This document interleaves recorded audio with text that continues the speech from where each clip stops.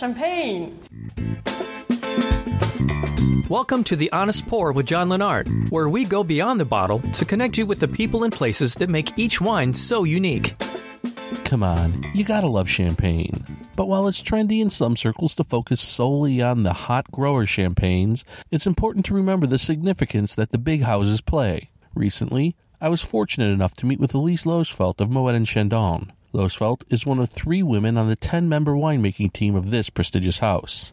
We met to talk about and taste rosé champagnes. While rosé has been the big wine trend over the past few years, it's my opinion that pink bubbles will be the next hot wine.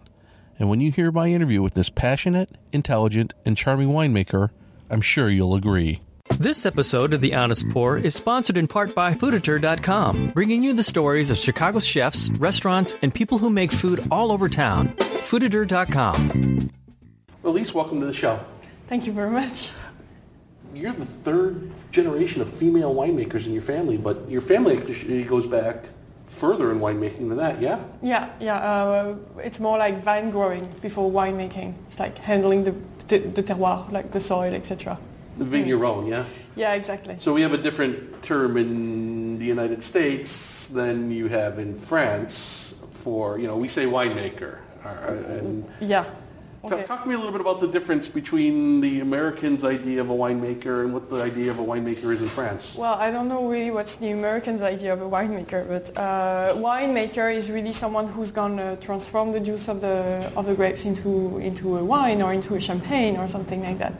And then we have different terms in France, which is enologist, is someone who learned about all the chemistry and the physics behind winemaking. And then you have viticulteur, viticulturist, who's a person who's going to have some land and who's going to be able to transform it into a wine. So there are some little differences. And the idea of a vigneron is like the keeper of the vines. Exactly. So it's vineyard grower, vineyard owner, and then after winemaker. So it's viticulteur. And actually, my mother and my grandmother, well, my mother is a viticultrice. So we own land and she's transforming it into a wine, which is coming from her own land. And my grandmother used to rule the world in the family property. So she used to be a viticultrice also. And where in France is that? It's south of France, near Montpellier. So the region is called Languedoc. And we call different places, different regions with different names to say where the wine comes from. So it's Languedoc, and then smaller port is Grès de Montpellier, and even smaller, the cru is called Saint-Georges-d'Or. How did you get from Languedoc, way south, to Champagne? Languedoc and the history of my family is super good for the fact that I know where I'm coming from, and I know that I wanted to be a winemaker since I'm like 3 years old. I already wanted to be a winemaker. And then, you have to go your own way. My mother is in charge of the family property, and I had the huge chance to go and work for Moet & Chandon in the Champagne. And I mean, when you have a chance like that, you don't turn your back on it. And you go and you enjoy it. And it's been 4 beautiful years. I've been working in the winemaking team. It's really a great experience. It's really great work to be there. Did you study viticulture somewhere? Yeah, I studied viticulture in Montpellier and in Bordeaux. And I've worked actually a little bit in Bordeaux, in Australia, and in Spain. And you're part of the winemaking team at Moet & Chandon? Yeah, so we are 10 winemakers. There's one cellar master, so it's one cellar master and 9 winemakers around him. And I've been part of the winemaking team since I've arrived. Now, as part of the winemaking team, do you have specific wines that you're responsible for, or does the entire team work together on all of the wines? So it's the entire team works together for all the cuvées, and then we'll be more specialist of some parts of the process. So we'll be taking care of Benoit Guez, the cellar master. He's gonna direct everything, and the winemakers we're gonna be more specialist of some parts of the process, like disgorgement, like bottling, like fermentation, first fermentation, second fermentation, etc. And what is your specialty in that group? So I've just changed work. My title is Head of Vinification. So I'm really responsible for everything that's the first fermentation. I'm not the only one being responsible for it, but I'm starting to have some responsibilities. And also I'll be one of the winemakers that you want to call if there is something about disgorgement. So I'll be handling both of these things. So you're primarily making all of the still wines for all of the cuvées at Moet? Yes. What was the first wine you made? You wanted to be a winemaker when you were 3. What was the first wine you ever made? Oh, that's a good question. What's the first wine I've ever made? Alors, the first winemaking experience that I had was during my studies, and I went the summer between the 2 years to study winemaking. I went in Mallorca. The first wine that I've made was a wine from Mallorca.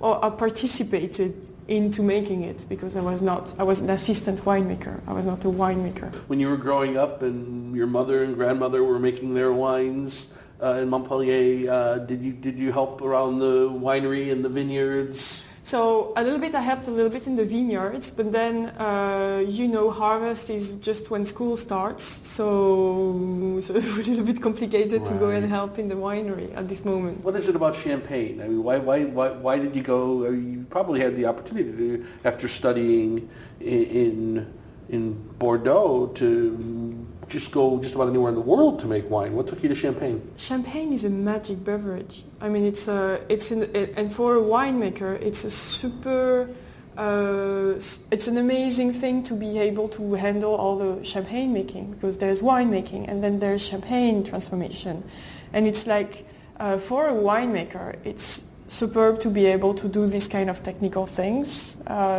The tasting of champagne has really developed a lot my palate, not only aromas but texture-wise, etc. Tasting of base wine is super complicated. So when you start tasting base wines, it's really like you get really focused and you really improve your tasting abilities. So I wanted to do all of that to create a magic beverage. When people hear the pop of the cork, it's just like, ooh, champagne! So that's beautiful to be able to do something like that. And technically, for a winemaker, it gets you really to improve yourself to make some champagne. Making champagne obviously is far more technical than making a still wine. No, maybe not. It's just like honestly, the fact that we have a second fermentation makes that it's going to be technical all year long. But making a red wine is super technical. I mean, making a good red wine needs a lot of knowledge and know-how and experience. So I won't say that making a red wine is easier than making a champagne. I will never say that. No, fair enough. Fair enough. When you're making your still wines, is it different making still wine that will become champagne than making a still wine that will remain still? Yeah. How? When we're making still wines for champagne, we want wines that are not opened yet. We want wines that will be able to open after a second fermentation. So there is something about the still wines in champagne that when you taste them, they're not ready to be drunk. If they are ready to be drunk, when you taste them and when you're making the blend of your champagne, you know that your champagne will have a problem. For the Rosé Imperial, for example, which is a non-vintage champagne, we keep it. The maturation on the lees lasts 21 months. You have to leave your champagne be during 21 months, so it has to be able to evolve. If it's already completely open as a wine, it will never be good as a champagne. So the base wines are not wines that you want to taste because they're too acidic, they're closed, and when we taste them, we think about their potential. And we don't think about how do they taste now. We think about how will they taste as a champagne. So it's really different because when you're making a still wine, of course, you think about how will it be when it's going to be bottled, but you don't think about how will it be if it has another step, another fermentation on it. And the maturation on the lees will add a lot of aromas and a lot of complexity in the champagne. You have to be some space in your wine to let it come. So it doesn't need to be it's fruity, but it has some space to gain the maturation like aromas on it. Working at one of the clearly one of the most important champagne houses. Moët and Chandon has its house style in making champagne. Do you feel that when you're making wines that must meet a house style, that it handcuffs you as a winemaker? It doesn't allow you to do some things maybe you'd like to do because you have to meet this house style? Alors, yes, for the non-vintage, of course, there's a house style. There's an aim. All the winemakers, we are different, we taste differently, etc., but we all have the same aim in our head, so we know where we are aiming when it comes to non-vintage. But we have vintage champagnes also, and the vintage champagne, our philosophy around it, or the philosophy of Benoît Gouès, is that we want to showcase, when we make a vintage champagne, we want to showcase one particular harvest. So we use it to express something different than what we have in the non-vintage. Let's put it that way. Non-vintage champagne, creating a non-vintage champagne year after year is super challenging. And it's the biggest challenge that we face as winemakers. But it's not handcuffing. It's still creation. So it's still like, you still create something. Because every harvest is so different that all the base wines that you make with one harvest are so different that every year you reinvent it. You reinvent the new non-vintage, which is supposed to be exactly the same experience as the one before. So it doesn't seem like we are closed in a golden prison. It's really like we are recreating year after year. But we know what we are aiming for. And if there's a really outstanding year that has a really strong personality that we feel when we taste all the base wines, by the way, Moët & Chandon, it's 800 base wines per year that we make. So 800 base wines per year. You're busy. Yeah. Yeah. So it's a huge diversity, and that's superb to create the non-vintage. Having a lot of diversity, that's perfect. And also, so when we taste them all, we know that we understand the personality of the year. And Benoît, he knows which year he's going to make as a vintage when he tastes all the base wine. And he's the chef de cave? He's the chef de cave, yes. He's the cellar master, the head winemaker, my boss. And he's the one who's going to say, okay, we're making a vintage, and I want to make it this way. I want to show the personality of this year, like 2008, the vintage that's coming.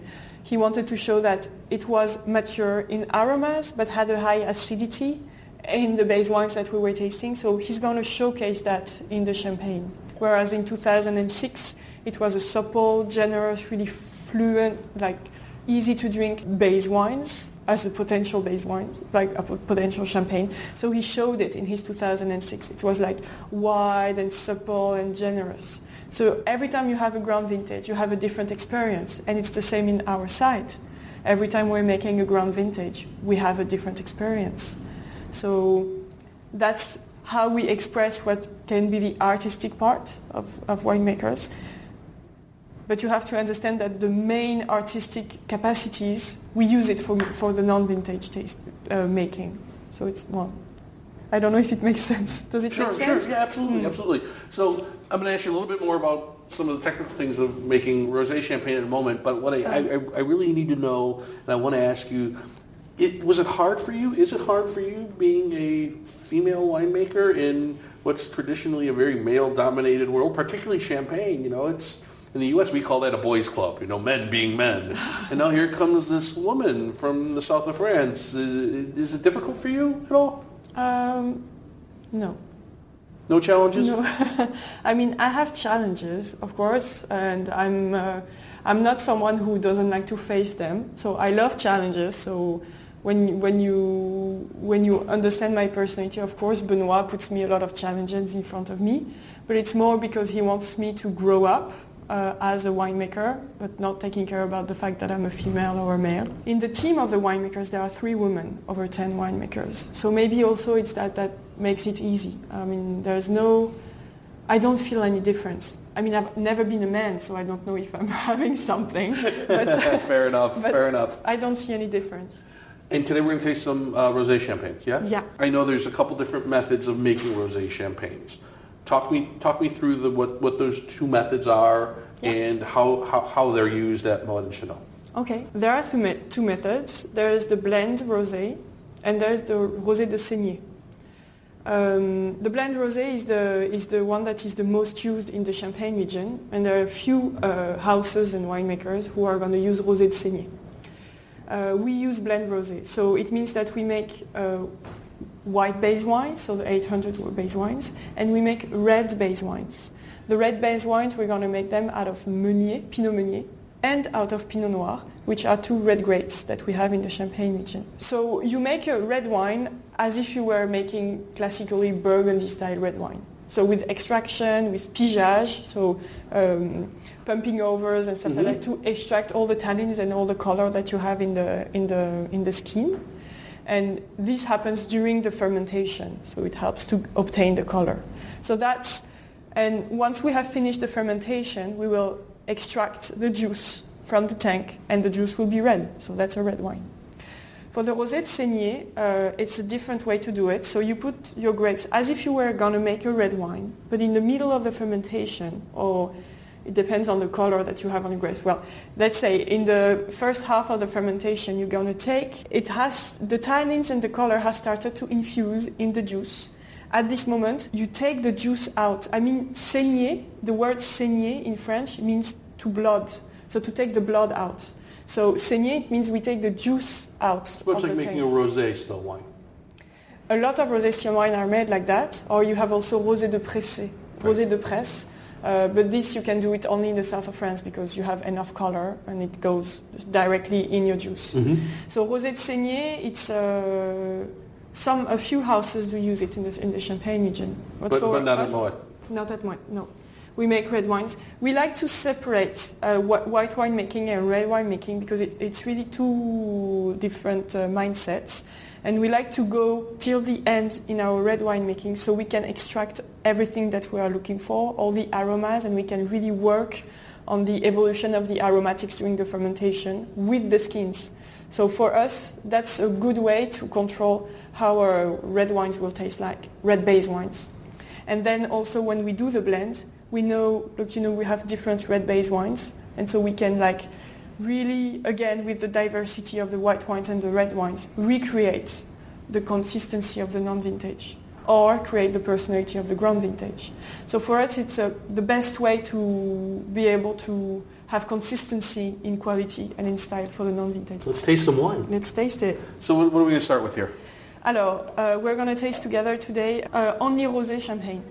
Only rosé. Rosé is a huge thing right now, and I think we're going to start seeing it move over to sparkling rosé. I mean, rosé here now, it was a few years ago, it was rosé in the summer. Everyone wants rosé in the summer. Rosé in the summer. Americans went through this thing where rosé was looked down upon because, bad, cheap, sweet white Zinfandel from California started in the 70s, and when people realized how awful it was, stopped drinking rosé. Well, now there's this renaissance in rosé, and it started with simply rosé in the summertime. Now it's rosé year-round. Everyone's rosé all year round. Now you can drink rosé. It's a terrific wine to drink. And now we're seeing, sparkling rosé. And for me, that's great because I like a little bit of texture that... open it up. Love that sound. I love the texture and the body that the rosé adds to, as opposed to a Blanc Blanc. So let's talk about the first wine. What is this? So the first wine is I wanted to say to you, sure. The oldest rosé champagne that we have at Moët & Chandon, and it's the oldest that was ever found in the Champagne region. It's a bottle of 1878. So rosé is not new. By no means. Super old. Sure. And we still have one bottle. So even rosé champagne was already made by this time. 1878. So the first rosé champagne that we're drinking is Rosé Imperial.